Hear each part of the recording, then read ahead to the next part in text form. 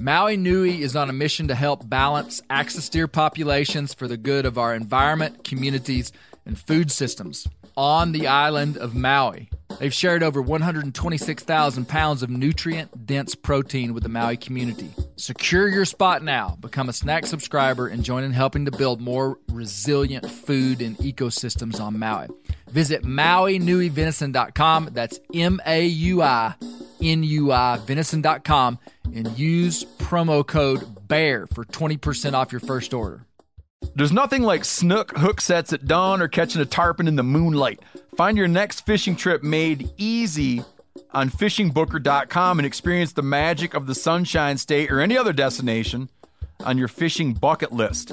Book a blue water adventure in search of sailfish or go snapper fishing with the kids. With over 6,000 captains and trips to choose from, planning your next one just got a whole lot easier.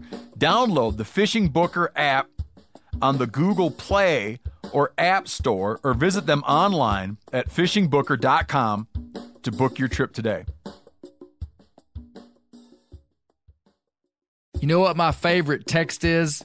A waypoint in the onX Hunt app to a goblin turkey. The list on the onX Hunt app features for chasing turkeys is long, but knowing exact public and private boundaries and land ownership details will help you find more places to hunt, whether that's on public or private. I'll be toting the Hunt app through the spring woods in a few states this year, and I recommend you do the same if you want more turkeys on your table. Also, onX has a special offer for you. Use code BEARGREASE to receive 20% off your membership at onxmaps.com/hunt this spring.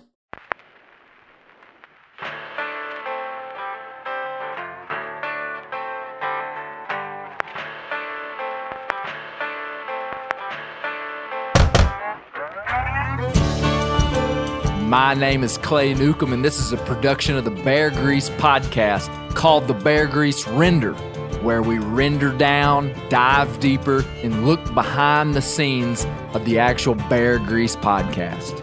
Presented by FHF Gear, American-made, purpose-built hunting and fishing gear that's designed to be as rugged as the places we explore. Welcome to the Bear Grease Render. This is a much awaited Bear Grease Render. I have been working on the David Crockett series literally since we got done with Boone. Yeah. And I'll have you know that I was discouraged from working on a Crockett series. Do you have any guesses who discouraged me from working on Crockett? Steve Rinella. Yep. Steve Rinella. He was like, Crockett, come on, Crockett. And so that didn't discourage me, though. I continued to work on it. But I have been waiting for – I want to start off with this right here. This book, David Crockett, Lion of the West by Michael Wallace. In my opinion, from the books that I've read, which I've not read all the Crockett biographies, there are – just almost uncountable, I bet, biographies on Crockett, for going way back to the 1800s. But this one is a really good one. It's really in depth, but it also is in the common man's vernacular from a guy who really was passionate about Crockett and is just a reputable historian. And so basically, Michael Wallace, I was waiting on Michael Wallace to be one of the guests on the podcast. And we've corresponded a lot, and it was not his fault that he couldn't. He wanted to, but he was unable to be on the podcast. But he kept thinking that he might. And so literally for a year, I delayed. And I have emailed him at least once every 3 months for a year and a half. And he's been very, very nice, but has not been able to do it. And so finally, I just had to pull the trigger. And I'd already gone to New York to interview Robert Morgan, who's just an expert on anybody. Like any American historical figure, you go talk to Robert Morgan, he's the man. Robert Morgan also wrote a pretty robust chapter, probably like a 40 or 50-page chapter on Crockett in his book. I'm pretty sure it's called Lions of the West. Is that one not called Lions? of the This West? one's called David Crockett, The Lion of the West. Okay. Yeah, so his book, Lions of the West. I'm going to have to fact check it. Will somebody look that up? It Moore's goes book. through all these different historical characters. And it goes through Boone and Crockett and Kit Carson and all these guys. And so, but Robert Morgan was incredible. And then R. Scott Williams, I just found out about him just recently. Went over to Tennessee, interviewed him. So this is long awaited. Long awaited. So I'm pleased to have a very strong group of people here today. We're gonna switch it up. To my right, Michael Roseman, Sunspot Lights. How are you? You've been on here twice, haven't you, Michael? Twice before, yes. Twice before. Michael owns Sunspot Lights, the coon lights that you always see me and Brent wearing. You buy them in the Meteor store. I hear you're a Crockett expert. Like I told you, Brent thinks I'm a Crockett expert because I know more than he does, but that doesn't take much. You know, I had suspicions that you would be a Crockett guy. Why? I don't know, man. Just Look on maybe my it's the face? way you look in that coonskin hat. Oh. Oh yeah, we haven't Oh, told man. everyone. We're all wearing legitimate Ozark Mountain dog treed coonskin hats. Every one of us. Supposedly, one size fits all. Yeah, Supposedly. yeah, There was a little disagreement on that. yeah. Yours is on your head though. Barely, yeah. But you really look like a Crockett expert with that hat on. I bet. No, so were you? What year were you born? 76. 76. Okay, so you're just a few years older than me. Did you watch Crockett growing up, like the Disney shows? Yeah, I seen some of them. Most of it, those just from reading in the last 10 years. Oh, really? Something like that, yeah. Okay. So it wasn't like you had the lunch boxes No, and the no. guitars and the knives. No. Guitar. You know, I Extra got large on, size coonskin hat. I got on eBay, and there's a lot of really nice Davy Crockett pocket knives, like legitimate vintage pocket knives you could buy for like $5 that really are from that time. I mean, you can tell they're just kind of junk. Yeah. But I almost bought a couple, but I probably will. Restart the market for that with this podcast. Yeah, I have legitimate plans to revitalize the American raccoon fur trade. Yeah, I was going to say, be honest. Is this just an attempt to get the raccoon numbers down a little bit, this whole podcast? Just to get people to wear coonskin caps? Get them to wear the coonskin caps. Man, again. I have. Did you say who made these earlier? Josh Spillmaker. Okay, yeah. Josh Lambridge Spillmaker made these hats for us. Yeah. So I've introduced Michael Roseman. To his right, my good friend Jay Webb, Jonathan Webster. Bonjour. Yeah. So Jonathan, did you recognize Jonathan's voice? Of course you did. Yeah. In the beginning. yeah, I didn't. The I intro, didn't- making I a fool didn't- of myself. I didn't want to. I was glad you took embarrass- his clip and not the clip with me. Yeah. Oh, man. You may be on the next one. Oh, man. I didn't want to embarrass the people by telling their names. No. But Jonathan Webster was the second. I was the third person ambushed by Clay Newcomb with a recorder asking if I knew anything about Davy Crockett, and every thought in my head, which was not many, left me in that very moment. But I literally could not have told you a single thing. It was amazing how much I was just like, I don't know anything about Davy Crockett. So, It was perfect. yeah, I was your target audience. Well, now you did tell me afterwards that you Confused him you thought who'd you think he was? with Daniel Boone. Man, see, classic. That's Yeah. what I wanted. Totally. You know who I wouldn't have used is Michael Roseman. If he'd have Who's been the like, expert? Yep, Crockett was a martyr. He was a bear hunter. He was a at the politician. Alamo? He was at the Alamo. He formed American identity on manhood and self-made man. I would have been like, get out of here. No, I totally confused him, and when I even said like he's a man's man, I was thinking of that song about Daniel Boone being a big man. Oh, you And I were was even like- I was- confusing him at that time. I was confusing him all over. I didn't well, even. but your thing played right into what I was trying to say. And you saying that he was a man's man, I brought up the question, did David Crockett inform Americans about manhood? Right. And he absolutely did. In Wallace's book, he talked about how he used his bear hunting identity to bolster this hyper masculine identity. Yeah. And I love it. Let's go. Yeah. You know? So now the French. Were you actually speaking French? I mean, a little bit. I took French in high school right up to the point where I was about to be able to speak it, and then I dropped it. So what did you say to us? I said, I'm sorry, I don't know. I could say cheese omelette in French. Go hear ahead. it. Go ahead. Omelette du fromage. I'm guessing that's a little Dexter's Laboratory from back in the day, maybe. I don't know what that is. No, All it's right. Now, why do you know? Why do you know that? Because I heard Steve Martin say it on a comedy album. one Say time. that again, Brent. And what it is? Omelette du fromage. What does that mean? Cheese omelet. Cheese omelet. We've gone international now. We're sophisticated. Yeah, that was perfect. To your right, Ben Lagrone. Ben's been stepping in here recently quite a bit. Old history teacher. Balanced Families on Instagram. Balanced birth couple. Golly, I'm all sorry. good. Balanced birth couple on Instagram. Yes. Speaking of which, the first time I was on here,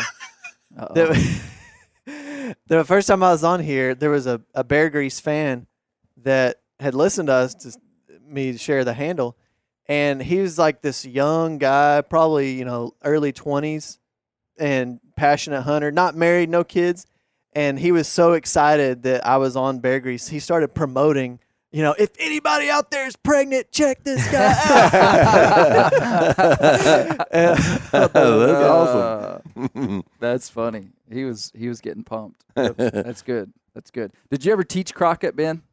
Yeah, especially with the Alamo. Oh, really? Yeah, that's always kind of mentioned. What? Just in American history? Yeah, American history. And when you came up to me like you did, J-Web asked me that, I fumbled around it. I realized I get that all the time as a history teacher. People think because you're a history teacher, you know everything about every historical topic. Right. I do know a substantial amount, but you can't be an expert on every topic ever. Oh. And so you always get stumped with stuff like that, and especially older people they'll have studied something really in depth. And did you read such and such and such? And you just kind of nod your head, and they think you're an expert because you're a history teacher. And your hat. And your hat. Yeah. I find that a lot of these guys that I want to interview, maybe that have even written a book, for instance, the Tecumseh series, Peter Cozens, who's a incredible author, a very legitimate historical author. When I first approached him about being on the Tecumseh series, he kind of was like, "Wow, man, it's been a couple years since I wrote that book." He wrote it in 2017. Yeah. And you read this book and you're just thinking, man, this guy lives and breathes this. He could recite this book in his sleep. And he was wanting to do Tecumseh justice. He was like, man, I want to do him justice. And so he actually went back and reread the book and then came on the podcast. And I find that he reread the book he wrote. Yeah. And so, I find that just the human brain is able to pick up and remember some things in incredible detail, but typically big ideas about people. And that's why you were able to say, well, you were guessing on the wrong guy. the wrong person. Man's man. But most people, like the Spillmakers, did pretty good. So I interviewed Josh and Christy Spillmaker, who Josh is on here a lot.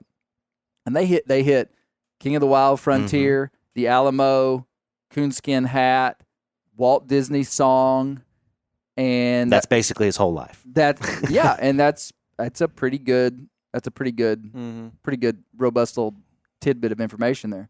But when you start talking about the more specifics of how he actually influenced American culture and identity, then that's where I wouldn't have been able to answer that really, until I'd studied it. But that's when it really gets interesting, because what people remember is the high points, but like underneath the surface, the undercurrent is all these things that are there.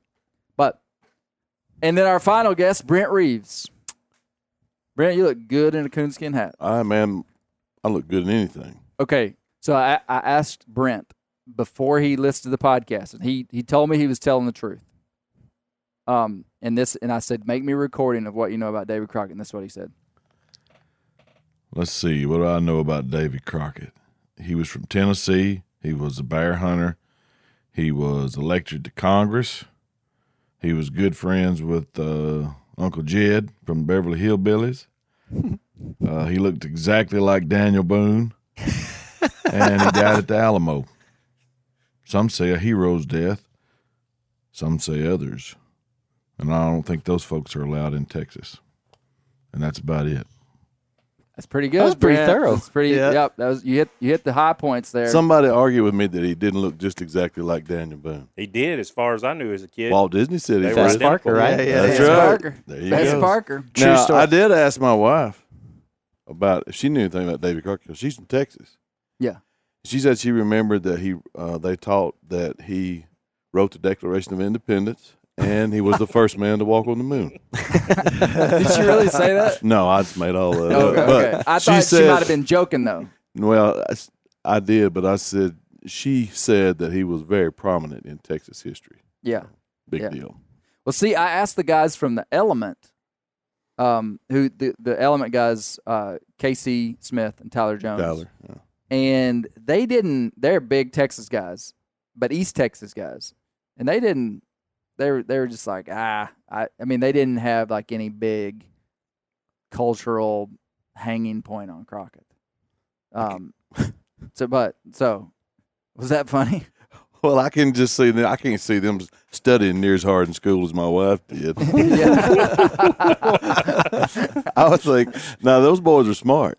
I ain't saying they're not, but I would say that their minds were a little more on hunting and fishing than it was True story. what was going on at the Alamo. True story. Hey, this is a good reason to bring up their Buck Truck series Oh, that's on good. the Meteor channel.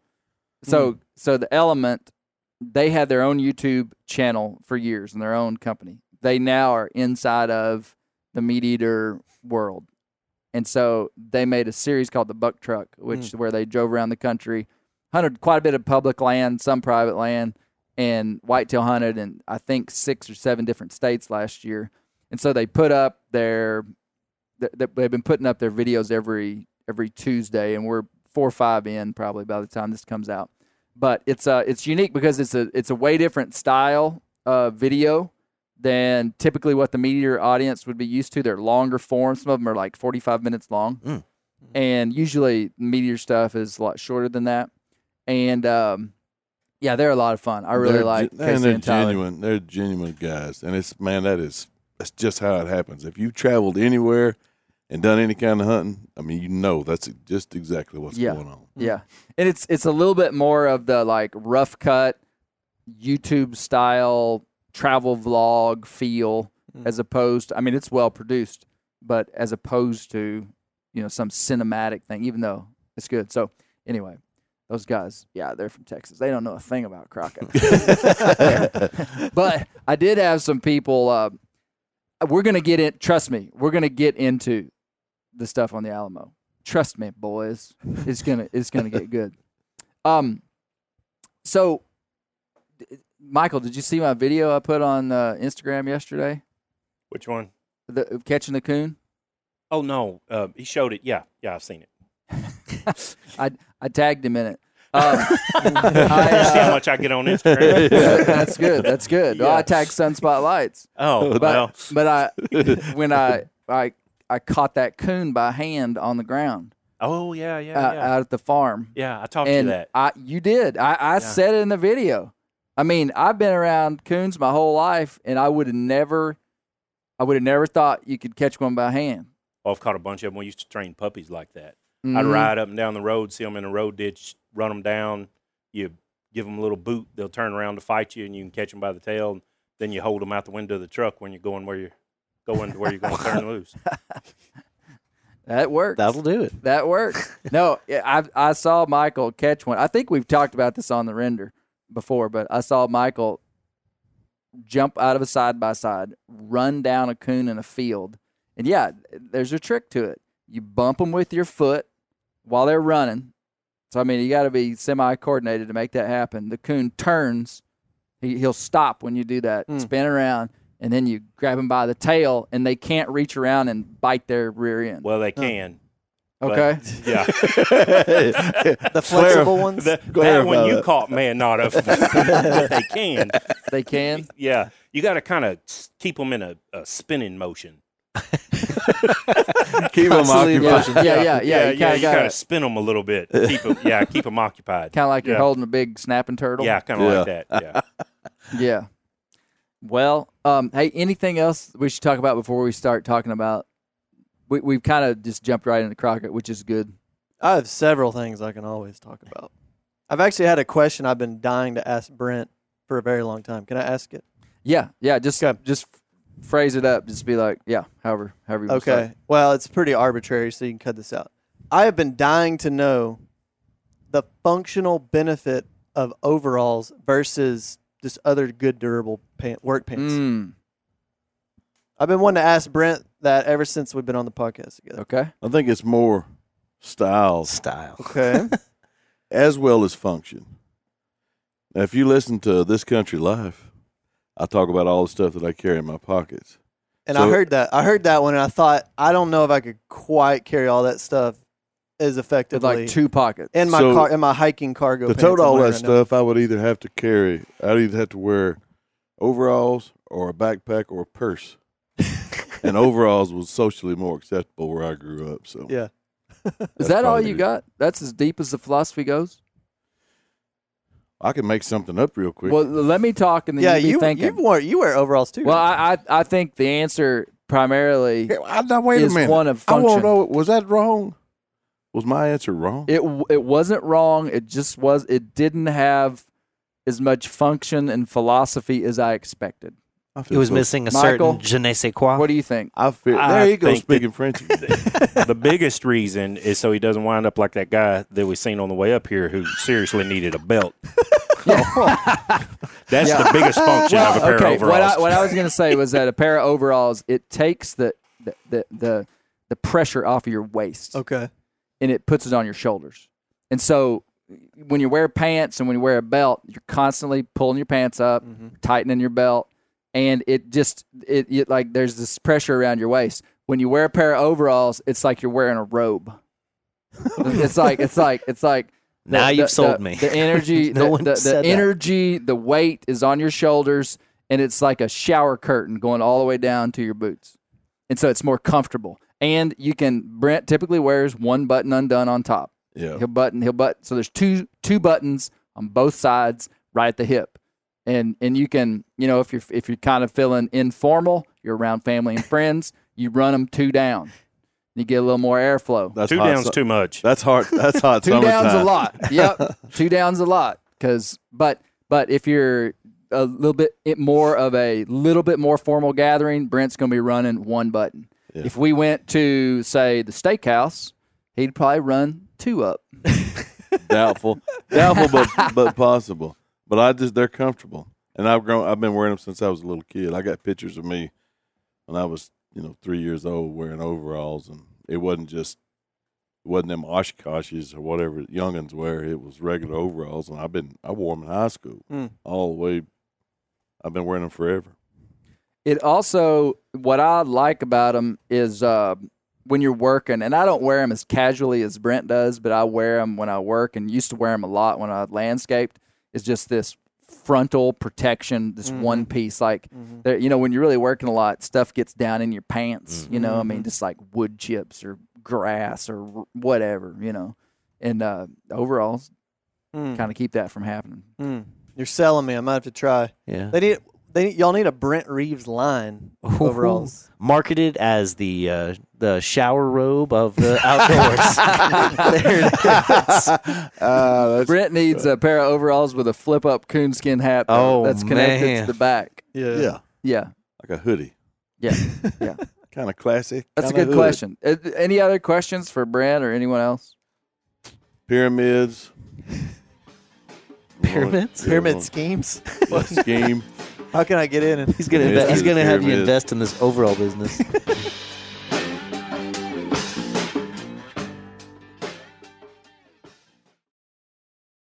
As a parent, nothing keeps me up at night more than the idea of something happening to my children.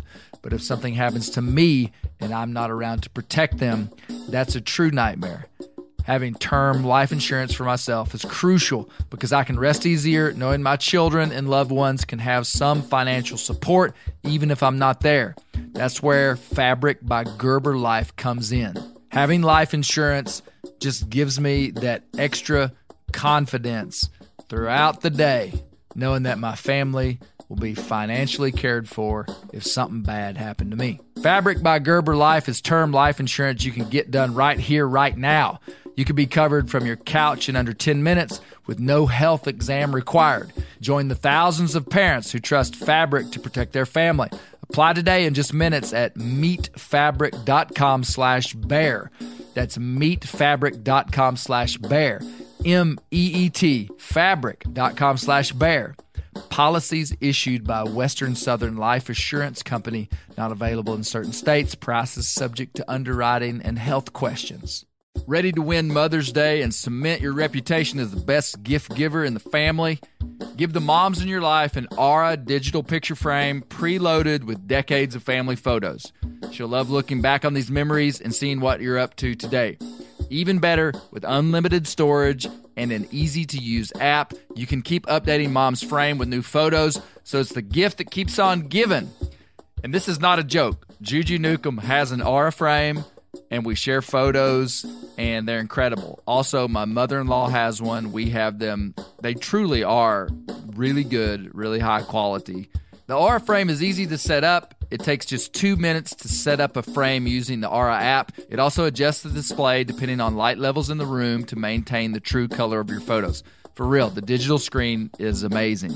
Right now, Aura has a great deal for Mother's Day. Listeners can save on the perfect gift by visiting auraframes.com to get $30 off plus free shipping on their best-selling frame when you use code BEAR, B-E-A-R, BEAR. That's auraframes.com. Use code BEAR at checkout to save. Terms and conditions apply. Whitetail Institute launched the food plot revolution in 1988 with a concentration on research and real-world testing of forage products specifically for whitetail deer. Whitetail Institute's research and development team of agronomy experts provide effective, personalized service. I've been using Imperial Whitetail Clover for a long time in a food plot back behind my house. In 2007, I killed the biggest buck of my life over an Imperial Whitetail Clover small quarter-acre food plot. Imperial Whitetail Clover is the only clover scientifically developed through years of selective breeding. Clover Extreme genetic stability provides extreme cold tolerance, disease, and drought tolerance. It really does. Clover is coated with Whitetail Institute's Rain Bond, a polymer coating added for enhanced seedling survivability. They have an exclusive offer for Bear Grease listeners, 15% off Imperial Clover when you use the code BEAR at whitetailinstitute.com. That's whitetailinstitute.com and use code BEAR for 15% off. So I had a lot of interest in the mule trainer that Banjo's at. Yeah. I had a lot of people writing in from from more than one state, trying to get hooked up with my mule trainer. What do you think I told him? None your business. I gave him his number a couple times, but only after I was really convinced the guy was serious. Yeah. Do you get a referral commission? I wish. I wish. Maybe. We'll see, I guess. No, Banjo's got a couple more weeks at the trainer. Have you been over there? Well, I mean, I just took him over there. You ain't been back? No, it's a pretty good trip over there. Now, Banjo's the one you thought was going to kill you? Yeah. Yeah. Hence the need for the trainer. Yeah. Yeah, yeah. But when I brought up Banjo, I had a guy say, what happened to Hoot? So Hoot was the young plot hound that I had that I was training that I hunted a fair bit last fall. Brent hunted him some. Michael hunted with her a little bit. And somebody said, we heard about Banjo. What happened to Hoot? And I think this is a great time to tell the world that like Crockett helped usher into American identity, that you get what you get by merit. Hoot didn't make it. Now Hoot's alive. We didn't like take her out. That was a pregnant pause right there. No, I felt like I gave Hoot a good chance. I left her with a guy that hunted.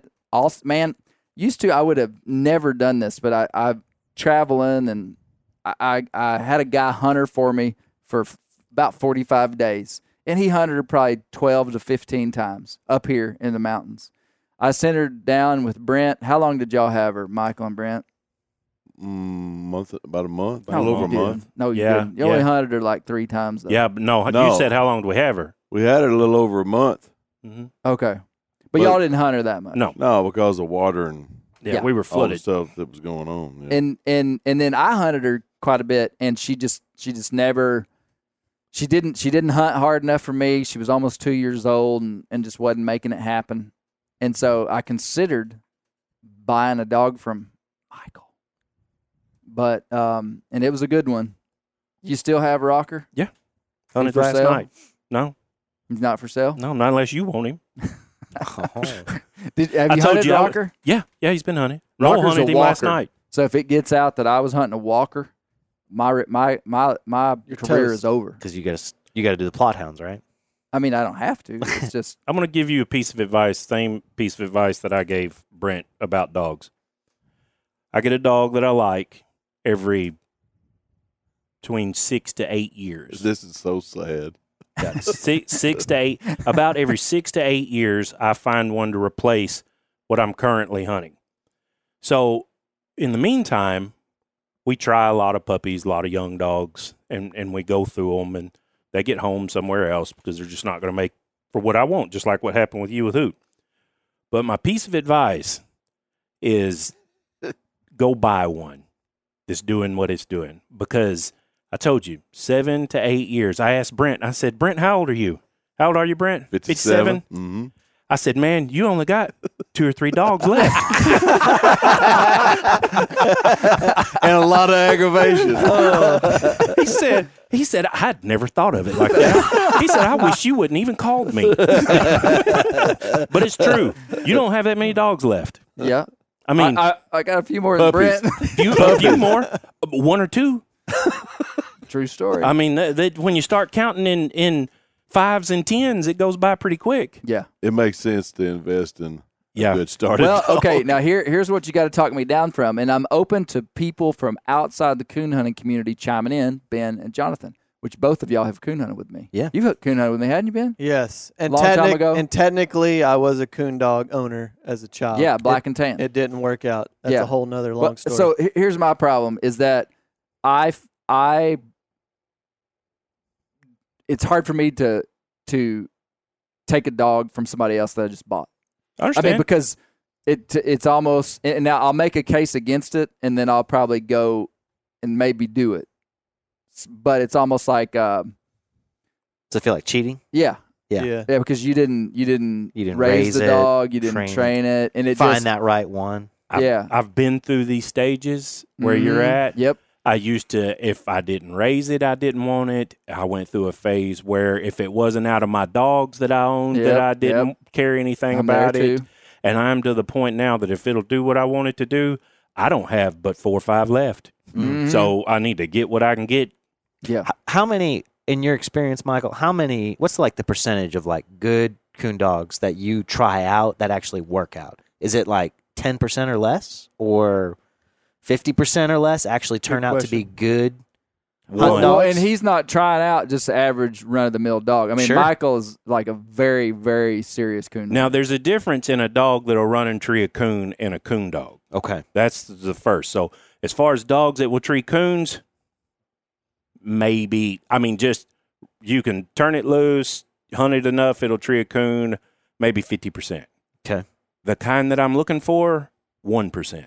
1%. Now, here's the difference, because what he ain't saying that I know to be a fact is he's got a dog right now, and any dog that he's ever had that I've hunted with, and when he says that dog is started and going good, and maybe not finished yet, but a dog that he can turn loose, and it will leave there in a cloud of dust and trail and tree a coon in 10 minutes.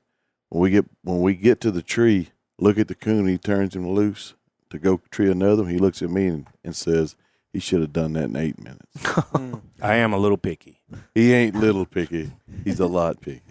Clay, would you have that same level of pickiness? Because if he's saying No. Absolutely. 1%, you got to go through 100 dogs. Yeah, I mean, Michael and I would be a different. I mean, I'm just not as a serious. I mean, Michael's business and his life has been dedicated to coon hunting. I am a recreational coon hunter. I love a good dog, and I appreciate a good dog when I'm with one. And I feel like I've owned one good dog, and I would be happy with less than what Michael would probably. But I have been trying. So my dog Fern died in December. She was 8 years old, died a little prematurely. I think I probably had a couple more winters with her, and she died a little prematurely. And I'd been trying to replace her with dogs from the line that she was out of for about 5 years and couldn't quite make it happen. Though, Michael, I may have made it wasn't a mistake. It wasn't a mistake, but I gave Straight Cedillo Opie. out in New Mexico a dog that I had started on coon that was doing good, and I just kind of thought we hunted with Straight out there, and I just thought she would do good for him, and I was feeling generous, and I wanted to see how one of my dogs would do on lions out there in the West, and so I told Straight if he'd drive to Arkansas and get her, I'd give him to him. I think she was 11 months old, so he literally drove straight from New Mexico here, got the dog, turned around, drove straight back, and is hunting Opie to this day. And doing good. Yeah, he says she's a real line dog. She probably would have been a dog that I'd have been happy with if I'd have kept her and hunted her and whatnot. But I've been through at least 4 or 5 dogs that didn't work out.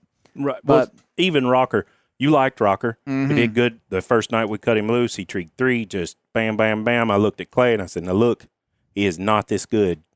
That's what I told him. I said, I know he looks like it, but I'm telling you, he is not this good. And he showed more kind of, he messed up in the next few nights, but he is a really nice dog. But he's still not what I would hunt, yeah. even at that. Yeah. Well, I'm in the market for a dog. I just got to have a dog by this winter, and I do have a coon dog. I got Jed right back out there, and Jed on a good night would go tree a coon for us, but he's not a coon dog. He was sure a coon dog when he was with Fern, though. Yeah. A lot of them are like that. Yeah. That's called a God Me Too bless dog. him. Yeah. Yeah. So, all right, David Crockett, Jonathan, what? So we know where you started. Where as we you told us. In The France. before and after right now. What most stood out to you in this episode 1? And man, hey, there are 3 more episodes. Yeah. I'll go ahead and tell you, we've never done a 4-part series on anybody. We've been successful at running these 3-part series. This one's going to be 4. Are you going to pace it after what Robert Morgan said, the bear hunter, the politician? Are you going to pace it nailed after? it. Okay. You That's what I nailed figured. it. That's cool. Yeah. Yeah. Man, him as a bear hunter was pretty impressive. Like, I kind of get why people back east would have been impressed just hearing that segment that you read from his autobiography.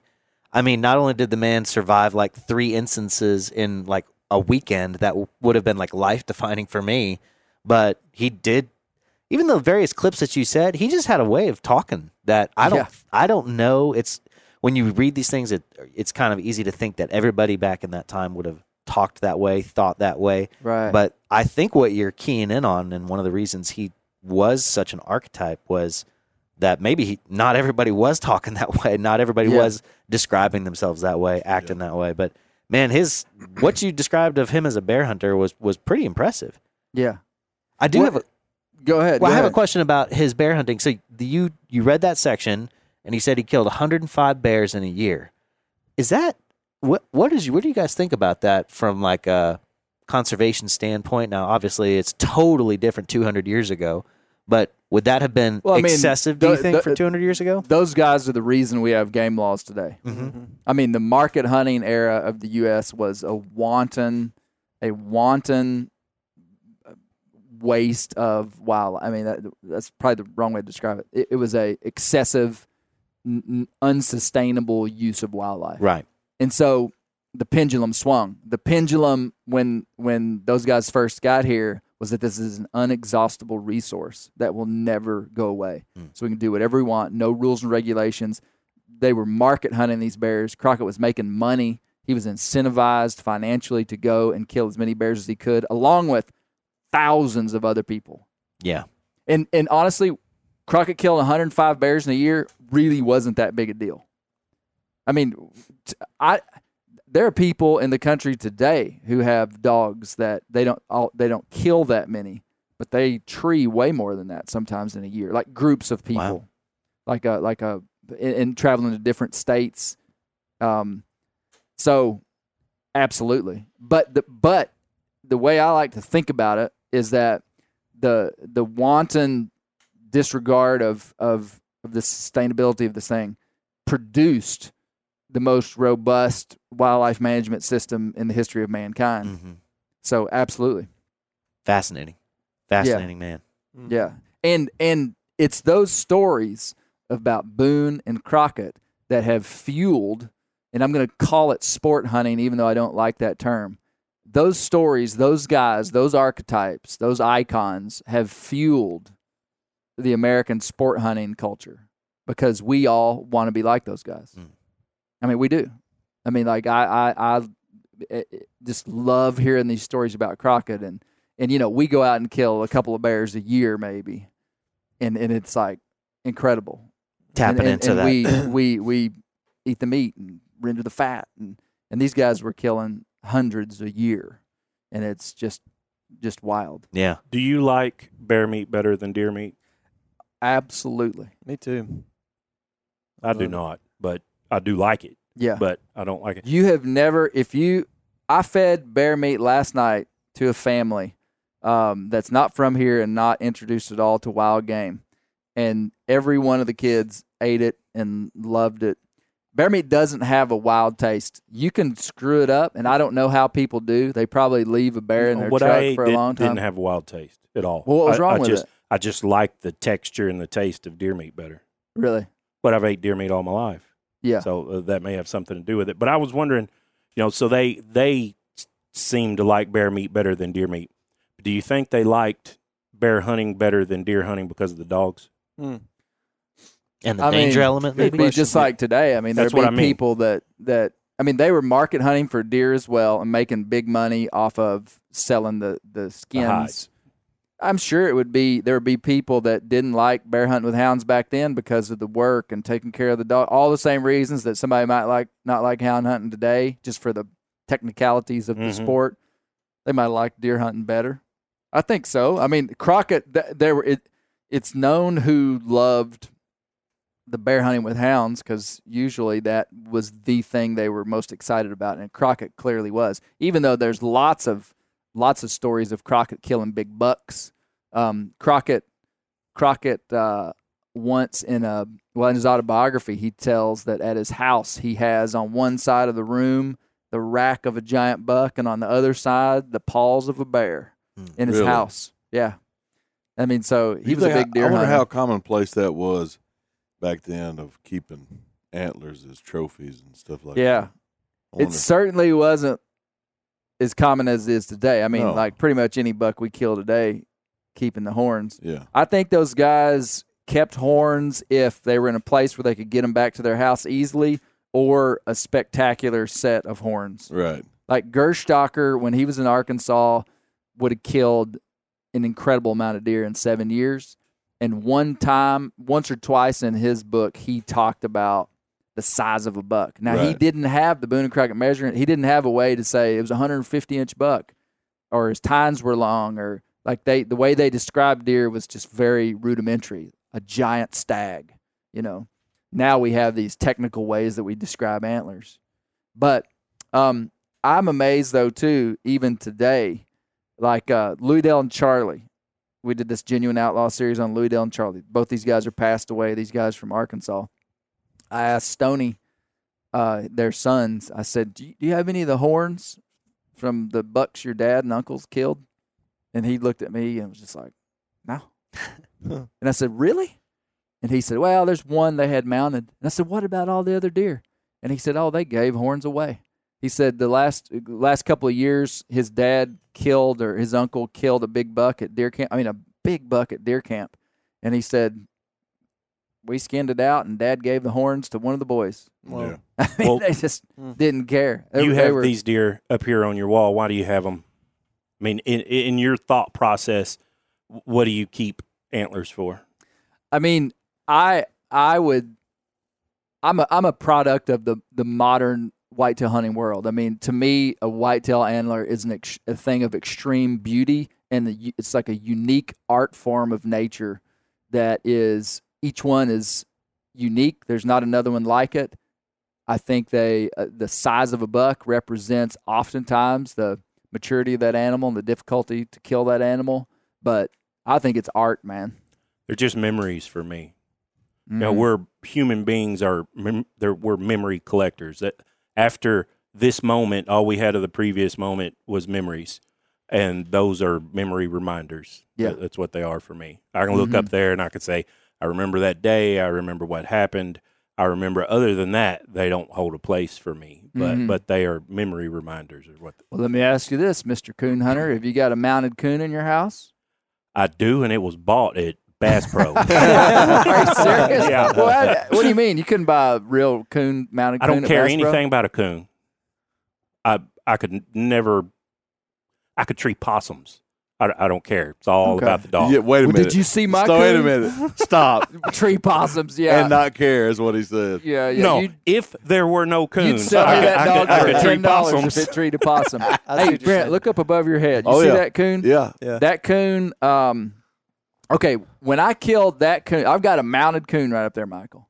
When I killed that coon, we had been hunting hard for 5 years and shooting every coon that we treed. And when we killed it, I told my son, I said, that is the biggest coon I have seen in this 5-year block, like without a doubt. I'd only remembered one that I felt like was bigger that we killed 10 years ago when I was hunting with another guy. I went to my neighbor's certified scale. He has a certified livestock scale. And again, this coon was so big that I was like, boys, 100%. This is the biggest coon we have killed in 5 years of hunting. What do you think that coon weighed? I don't know. This can't- was I mean, up here. you don't even need to see it. Just like, It's a mountain coon, yeah, 20 pounds. 20 pounds, okay? Biggest coon in 5 years, 14. 14. Guesses? That's the one? That's it. That's him. Oh, man. Yeah, I would say like around 15. Yeah. 15. 15. 2280, Bob. $1. I thought you were going to speak. I thought you were going to speak French. That coon weighed 18 and a half pounds. Okay. 18 and a half pounds. Wow. And most of them are weighing, in the 12. 12, the bigger one, 14, man. 15. Up All north, right. they get big. Yeah, Now, oh the, yeah, oh the yeah. biggest one I ever killed was the second coon we ever killed. He was 30 pounds. 30 pounds. In Arkansas? In Arkansas, but Down in that's the in the Delta. in the Delta. Yeah, Yeah, which is and very that's different from huge for down there Oh, too. yeah. I mean, a 10, 15 pound coon's a great big coon down there. He was just abnormally large. It was second coon we ever treated. I'll be darned.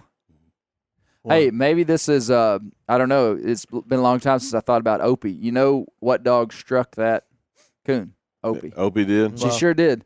That was the first time I thought she might have some potential because I turned her out by herself and she went up in this hollow and struck a coon. And she was working it, and I could tell she couldn't quite figure it out. So I turned Fern loose right behind her, or like 10 minutes later, and they went in there and treated it. So she was young though, but they treated that coon. Yeah. Yeah. Another question about coming Yes. back to David Crockett. Yes. Do you think he was an exceptional bear hunter, or do you think that it was do you think that he was a bear hunter just like other bear hunters would have been at that time, and there was something about his personality that made him really stand out? Like his self-promotion or whatever. Yeah. Yeah.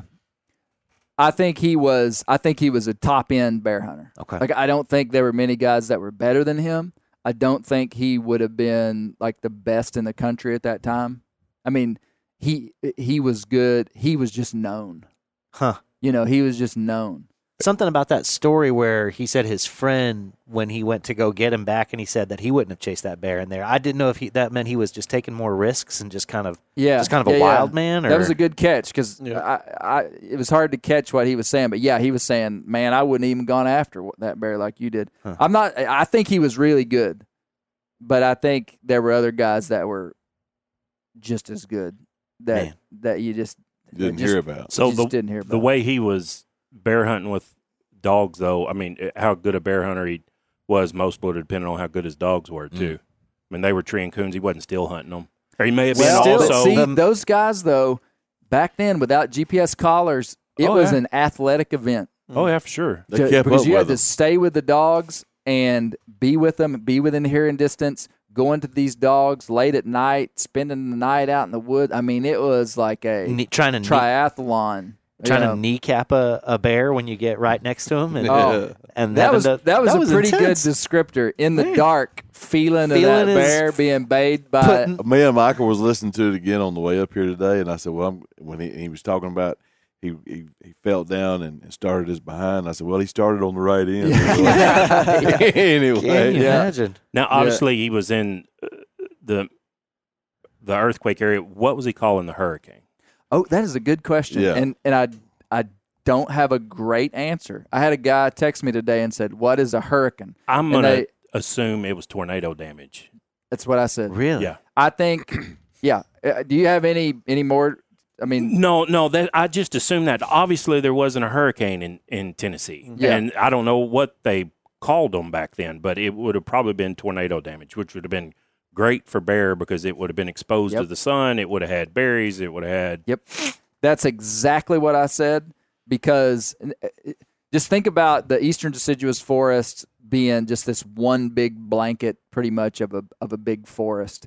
And like I know for a fact the Hurricane Creek drainage that's in the Ozarks, one of them, Yep. that Gerstacker talked about, he said that they called it the Hurricane because of a hurricane that came through and went through the valley. I never And knew that. they called them hurricanes. It was a tornado. Wow. And then that would create essentially like a clear cut. Right. It would knock all the trees down. Then the underbrush would start to grow up, secondary trees, grapevines, berries, blackberries. Just a big thicket. And so if you're in a ancient primeval forest that's never been cut before, that would be like big hardwood and pine timber. Like over in that country would be a little different, but basically big hardwood forest, which would have expansive canopy and not a lot of understory, which would not be that great for wildlife. Where there was disturbance, like a tornado, would be incredible for wildlife. So that's where they went. Yeah. Wow. That's a good question.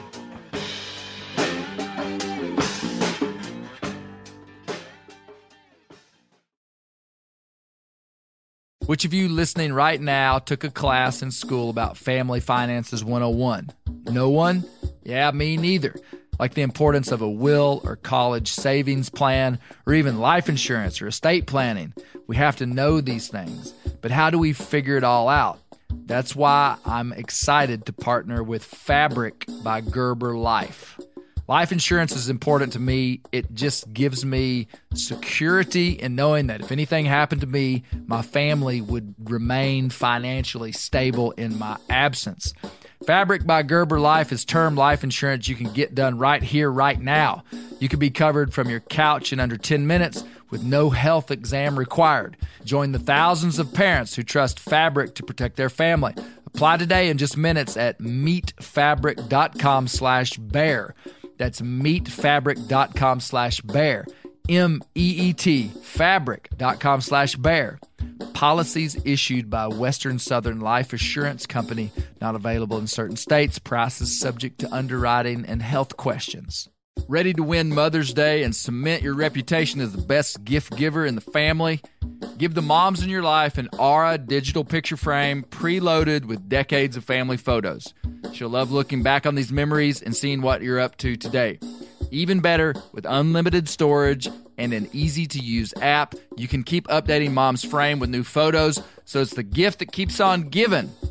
And this is not a joke. Juju Newcomb has an Aura frame, and we share photos, and they're incredible. Also, my mother-in-law has one. We have them. They truly are really good, really high quality. The Aura frame is easy to set up. It takes just 2 minutes to set up a frame using the Aura app. It also adjusts the display depending on light levels in the room to maintain the true color of your photos. For real, the digital screen is amazing. Right now, Aura has a great deal for Mother's Day. Listeners can save on the perfect gift by visiting auraframes.com to get $30 off plus free shipping on their best-selling frame when you use code BEAR, B-E-A-R, BEAR. That's auraframes.com. Use code BEAR at checkout to save. Terms and conditions apply. Whitetail Institute launched the food plot revolution in 1988 with a concentration on research and real-world testing of forage products specifically for whitetail deer. Whitetail Institute's research and development team of agronomy experts provide effective, personalized service. I've been using Imperial Whitetail Clover for a long time in a food plot back behind my house. In 2007, I killed the biggest buck of my life over an Imperial Whitetail Clover small quarter-acre food plot. Imperial Whitetail Clover is the only clover scientifically developed through years of selective breeding. Clover Extreme genetic stability provides extreme cold tolerance, disease, and drought tolerance. It really does. Clover is coated with Whitetail Institute's Rain Bond, a polymer coating added for enhanced seedling survivability.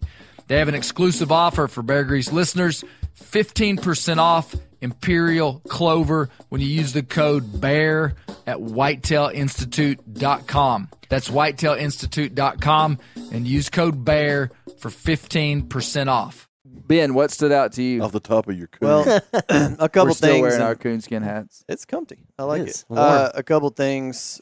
Number one, when you're talking about memories, I was immediately transported to one of the oldest things I kept from childhood, which was my coonskin cap that I got at Disney World. Oh, when I was Really? 5 years old. No Oh, way. Yeah. In that would have Florida? been Yeah. what year At would have that been? Frontierland.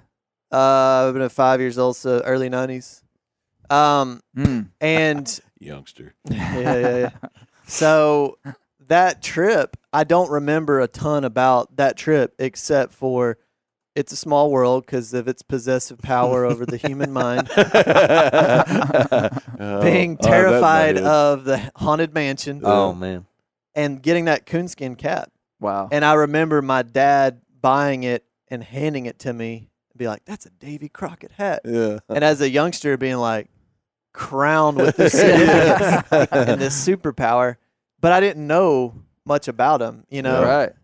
And so one of the things I've been pondering about since yesterday listening to it was like I understand why he was significant in a celebrity status back then and just knowing the context and the lack of media and the Like in the 1800s in yeah, his yeah, lifetime. Like if you get published with anything, I Yeah. mean, that is like Right. the internet for It people. wasn't like everybody had a whole lot to choose from. Yeah, to read. exactly. Yeah. And you know, bear hunting is an exciting. Those are exciting stories because of some of the danger involved and stuff. But anyway, the question in my mind is like, why does he Yeah. impress himself so much on us? And I my conclusion is that it's because he was introduced in our childhood, and Right. anything introduced in your childhood imprints on you differently than as an adult. Like if somebody came to me now and told me about the same guy that I'd never heard of, it's gonna be, oh, that's cool. And one example is like sports. You know, I when you follow sports guys now as an adult, you're like, yeah, they're really good. It's cool. You're excited, especially if they're on the team that you like. Mhm. But the sports guys I followed when I was a kid, Oh yeah. I Like worship, man. heroes. Yeah. Yeah, like Troy Aikman, Emmitt Smith. I was a big Cowboys fan. I saw those guys in person. I mean, it was like I remember writing a letter to Emmitt Smith, and and I found it later unmailed by my parents. But yeah, +1 on the coon hat, -1 on Man, the I Emmitt got- Smith letter. I got Parents. behind him on the JFK. Ain't that what goes around Dallas, the interstate part? really. And it was. I remember the license plate said Catch 22. Hmm. I thought, well, that's kind of weird. As we drove, I was riding my brother. I was driving by, and it was a Mercedes, and his windows rolled down, and there was Emmitt Smith. And I Sure thought, enough. 22. That was his football. name. Wow, that's crazy. I should have asked him, man. Did you ever get that letter? Come on, man. Yeah, it's a funny letter because back as a kid, I thought when you really like something, you always use the word love. So the whole letter is me saying, I love you, man. I love you so much. I love you. I love you. now I know why your parents didn't smell. Yeah, exactly. So, but anyway, that was what I was thinking about. I was like, because I was introduced to this figure as a young kid, it's like such a Well, big that's deal. who Disney targeted in the Exactly. 1950s. Yeah. They didn't target the dads. They targeted the kids and sold them a bunch of stuff. Brilliant Like marketing. the America came back from World War II and had all this ability to produce trinkets, and people had extra money, and there was all this manufacturing and plastic and all this stuff, and it created this merchandising frenzy over Crockett, which imprinted the nation, and then we inherited it. You know, I'm 10 years older than you or something, Ben, and we kind of inherited Crockett. And I remember the Crockett song vividly. I mean, I could have told you all the high points of Davy Crockett and that he was like a bad to the bone dude and a hunter, coonskin hat. Just liked him. Like when I see Fess Parker's picture wearing buckskins and carrying a long rifle, I just like it. Like I would have even pre-researching him. It's just like ingrained in us. And that's what's so interesting to me. It's like, why does my brother was the one who sang the Ballad of Davy Crockett, Zach Newcomb. Oh, it was Zach. Zach. And it's like, pretty good. Zach's not a big hunter. He did kill a nice buck last year, 2 years ago. But, you know, like, why does Zach Newcomb remember the Davy Crockett song? Yeah. I mean, how many songs from the 1950s could he just sing with a single cue of one word? Right. Crockett, Right. go. Davy Crockett. Probably not many. So it's like, why? It is kind of a mystery. It's your childhood. It's where you're at developmentally, how you grab a hold of things. But I think it's more complex than that, though. That's definitely major component. But I also think it's because there's something to grab on, too, that goes back to this American identity of when we were first America. And, I mean, even if you're patriotic, you're not patriotic, that's not what I'm talking about. I'm just saying the fact that he did something to the culture that was big. And what we're going to learn in episode 2 is that Crockett influenced a bunch of people. Crockett influenced Lincoln. Crockett influenced Mark Twain. Crockett influenced American culture. Like, bam. And so when we hear him, it's like our blood.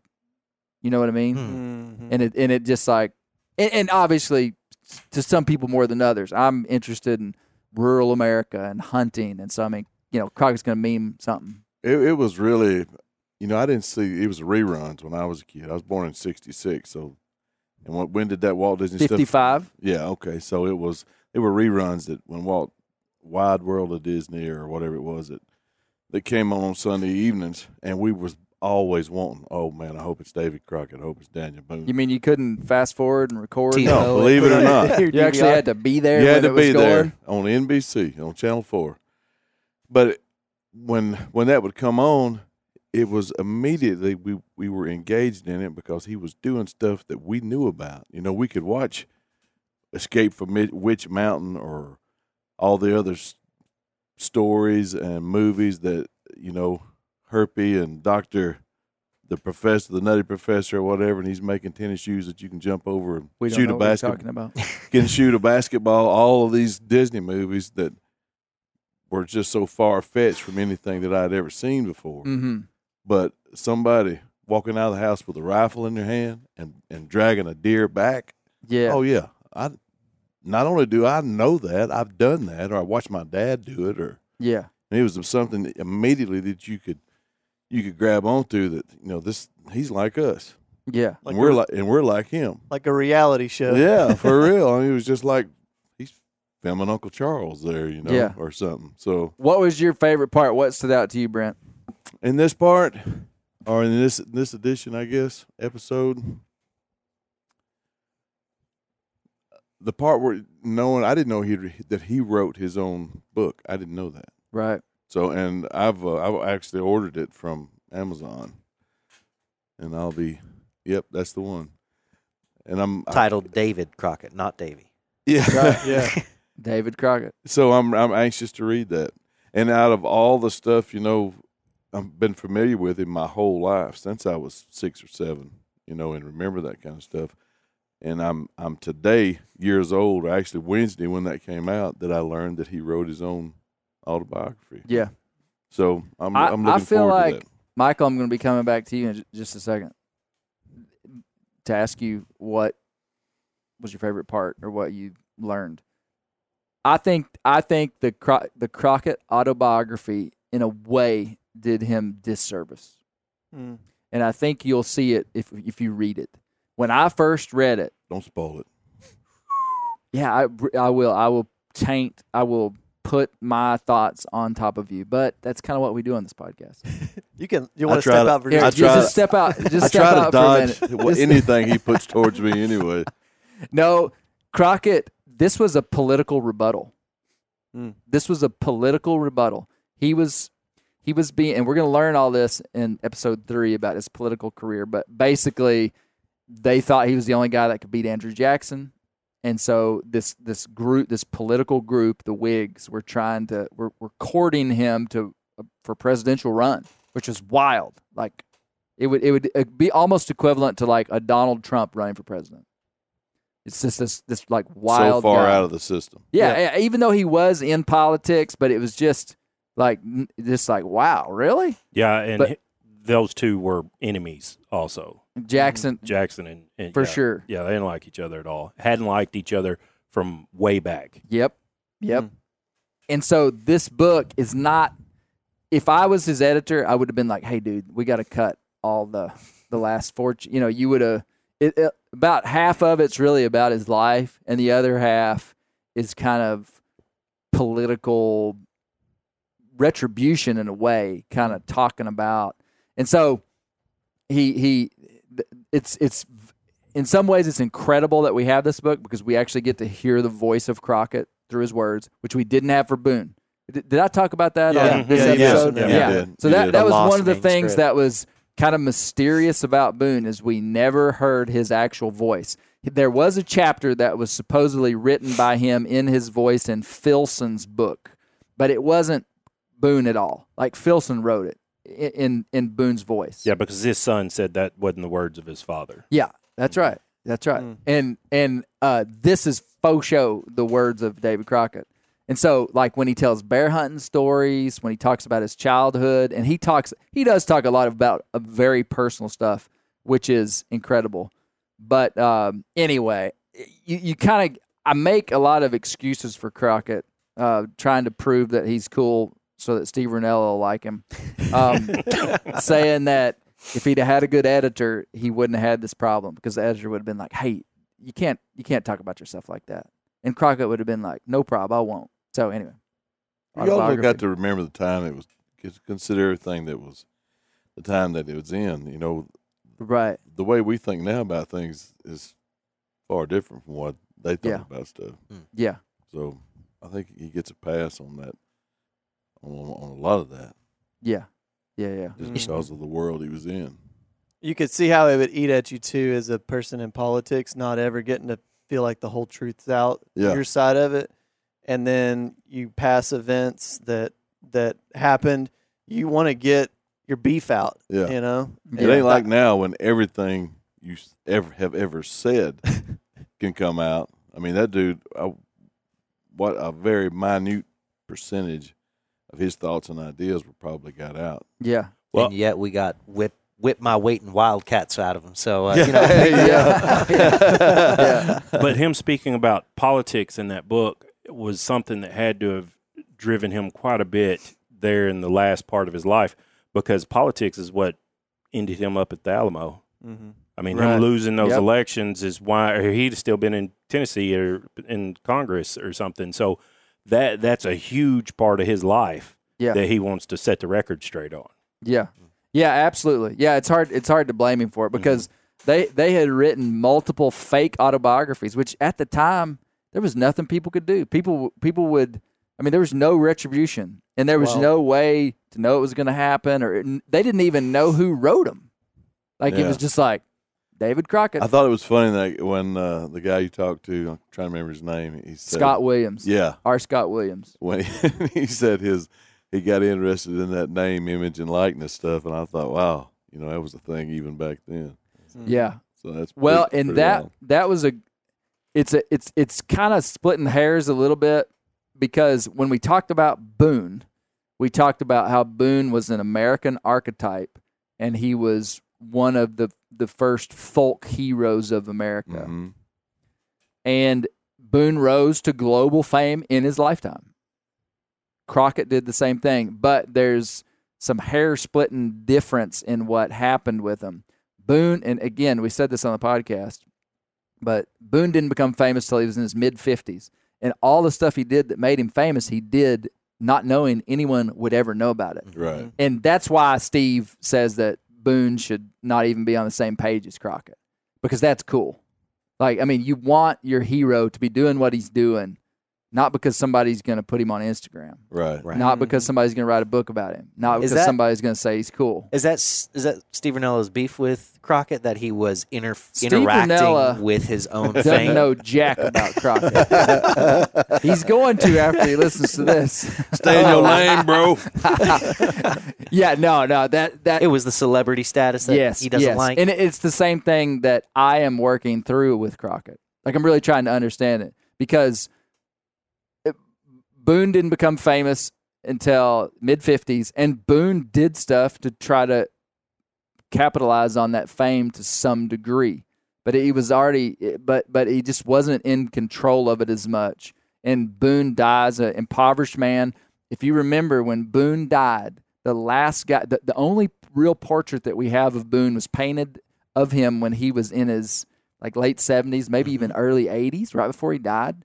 And a painter went from the Northeast down into Missouri. Like, there was no way to like call and say, Mr. Boone, can I come next Thursday to your house to paint your picture? And a painting session would take days or even weeks, because they're literally having the guy sit there and they're painting him. And so this guy travels from the Northeast hoping that Boone is still alive, and goes to Boone's neighbor who lived within a mile of him and says, do you know where this Mr. Boone is? And the guy was like, Yeah. I don't even know who you're talking about. Yeah. Wow. And he goes, he's an old man, and he looks like this. And he was like, oh, that guy? Yeah, he lives right down the road. Had I mean- no idea who he was. Yeah, and that was Daniel Boone. Mm. Crockett. So, I would say Boone was more of an archetype folk hero, not so much a celebrity. Crockett knew of his fame, interacted with his fame, tried to capitalize on his fame, which I don't blame him for. I mean, it's like that's what people do. And he did stuff like write books. And then what busted him for Rinella is the Lion of the West play. That was a Broadway play that was in Europe as well. I mean, this is like major. And this is major American stuff too, because this is one of the first major American theatrical productions that went global. And it's called Lion of the West. Key character is Nimrod Wildfire, who is 100% Davy Crockett. Crockett's alive. Crockett's like in his 30s. And everybody knows Nimrod Wildfire is Crockett. And Crockett, they invite him to New York to go to the play. That's what gets Steve, is he went. Because he went? He went. He went to the play, and when Nimrod Wildfire walked out onto the stage, Broadway production in New York, Nimrod Wildfire, the actor, stops, takes off his coonskin hat, and tips his hat to Crockett, who's sitting in the balcony. And what does our boy Crockett do? He stands up and waves to the crowd, just like Brett Reeves would have done. Absolutely. So this is my question. If Steve had hunted his entire life, no one really knew who he was, somebody heard a little something about him, and he found out in New York there was a play about him, you think he wouldn't have went and seen it? I mean, yeah, I'll ask him. Yeah. No, it's so in a soundbite, you could say Crockett was like vain compared to, and we'll hear other stuff, but I'm telling you, I think I think it's apples and oranges. Different times. Yep. I mean, there's a little overlap, but it was after, That's what I was thinking. there was a huge difference between I mean, when Daniel Boone was in his 30s and when Davy Crockett was in his 30s. and I'm not picking on Steve Rinella in this segment, but what would Crockett have today if he were here? What would he do? Oh, He'd be Instagram. Instagramming. He'd have a television show. TikTok. He'd be on Instagram. I mean, just like me. Yeah. I mean, You So have a it's hat, like- just like yours. You'd have a hat, just like me, and he'd be looking for a good dog. But he only had one Walker dog, Michael. Oh, that's it. Mm-hmm. That's He all would have treed 200. There it is. That was a shortcoming. No, Yeah. did you pick up on that in the bear hunting story when they were in the cracks? I didn't hear anything about a Walker I dog. didn't Well, either. he didn't say Walker. See, you boys, you got to turn on your listening ears. He said that it was at night, and he said there was one white dog That's that he right. could see. Yeah. Oh, So that, I okay. mean, if there was Wow. one white one, that means the rest of them were dark. yeah. Mm. So that it had to have been a Walker, some type of Walker dog. They Yeah. like to bob their tails. Some kind of English foxhound, more than likely. Yeah, Back then. yeah. Yeah. I mean, it wouldn't have been a straight up Walker because it really probably wasn't even hardly made by then. Walkers, no, well, I mean, they come mid 19th century. The Yeah, actual the breed. straight up, yeah, actual Treeing Walker breed. Right. Yeah. Right. Yeah. Mm. Crockett said, and we're going to learn about this on the next episode. I don't know why I'm telling you now, but they like to bob the tails of their bear dogs. Makes sense. Yeah. Mhm. Yeah. But especially hunting in the hurricane Yeah. Yeah. because the We briars are going to Mm. whip it to pieces. Yeah. We didn't have a squirrel dog that's tail wasn't bobbed. Yeah. Mhm. It's really just aesthetics. Well, it's a little less to grab a hold to by a bear also. That's true. Yeah. But today you won't find houndsmen bobbing tails. Out west they do sometimes because their tails are Yeah. hitting cactus and stuff. I've seen a lot of beagles with bobtails. Oh, really? Yeah. Huh. Yeah, because they beat them to death in the briars. Yeah. Mm. Yeah. Michael, what stood out to you? I wanted to see him slide down that honey locust and not get a scratch. Yeah.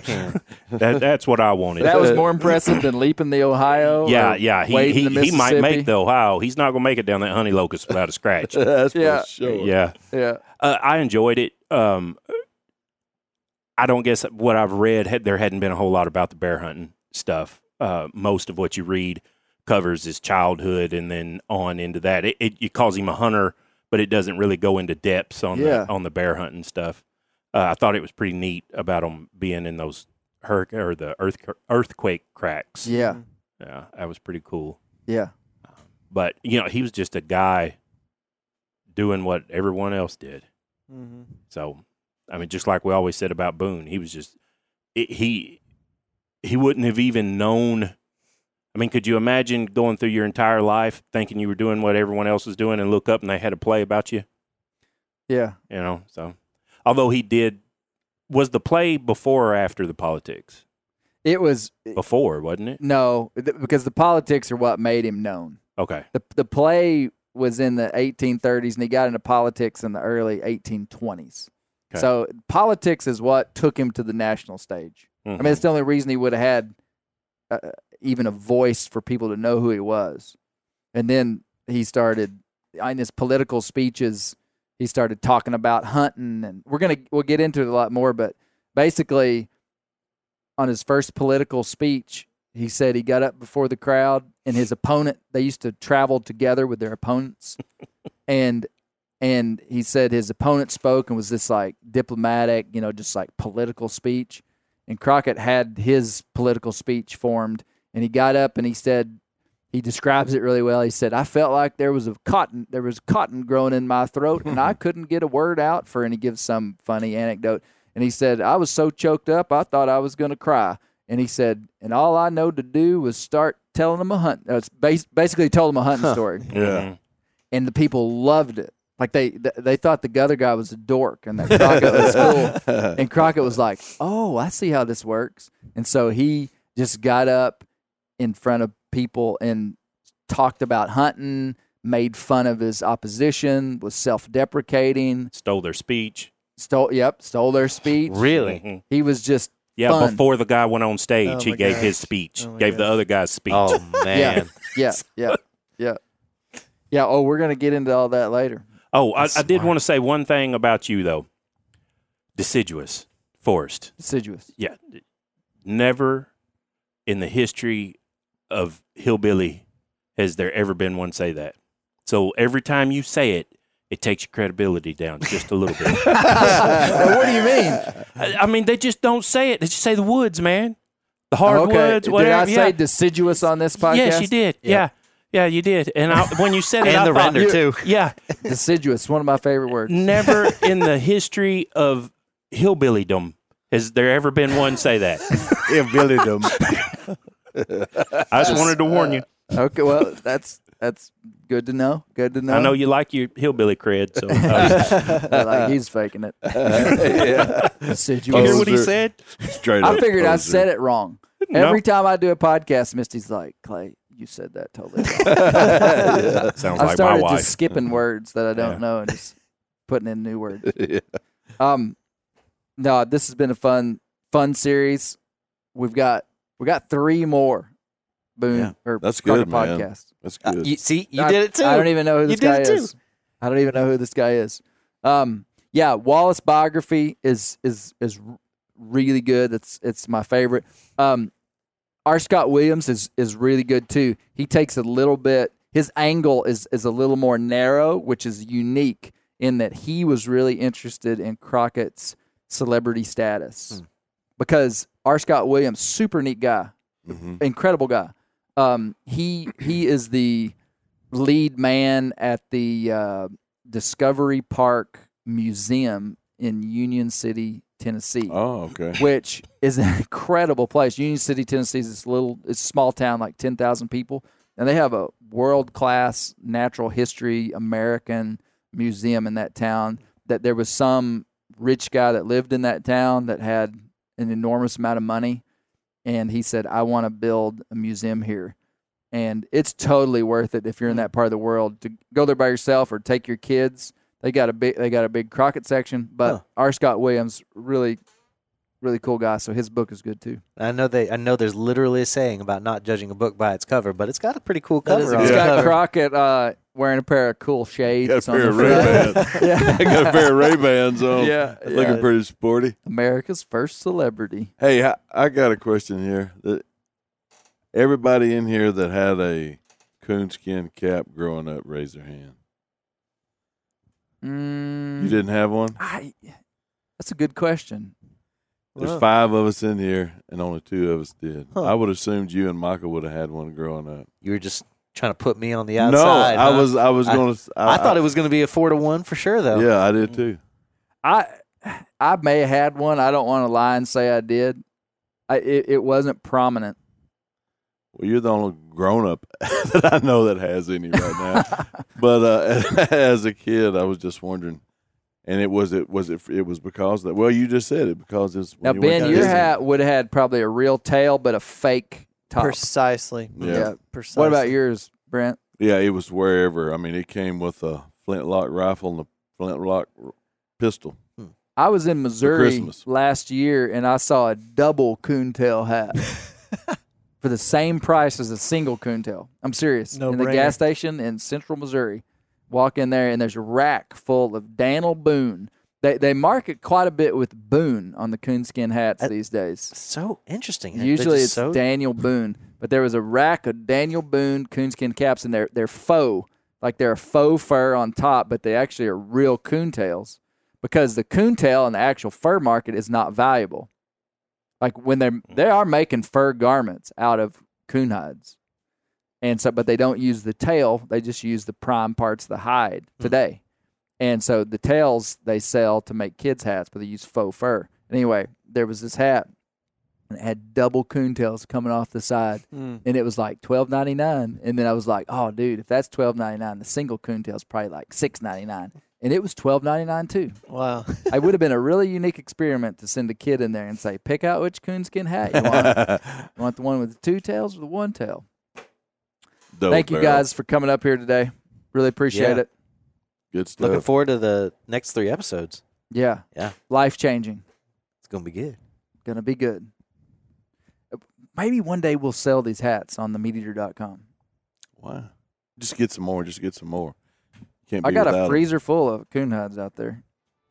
Can you make one a little bigger? Maybe for you. Special made to order. Adjustable would be nice. All right, That's guys. good stuff. Awesome. Take care.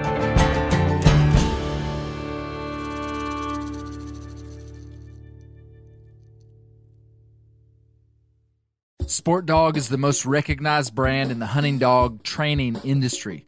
The Sport Dog promise to customers is simple. Gear the way you design it. Every product Sport Dog builds is meticulously designed and rigorously tested in the field, ensuring it withstands the toughest conditions you and your dog may encounter. Using tracking equipment on my squirrel and coon dogs is extremely important to me. Get 20% off your first purchase using the code BEARGREASE. Go to www.sportdog.com/beargrease to learn more. Maui Nui is on a mission to help balance axis deer populations for the good of our environment, communities, and food systems on the island of Maui. They've shared over 126,000 pounds of nutrient-dense protein with the Maui community. Secure your spot now. Become a snack subscriber and join in helping to build more resilient food and ecosystems on Maui. Visit MauiNuiVenison.com. That's MAUINUI venison.com and use promo code BEAR for 20% off your first order.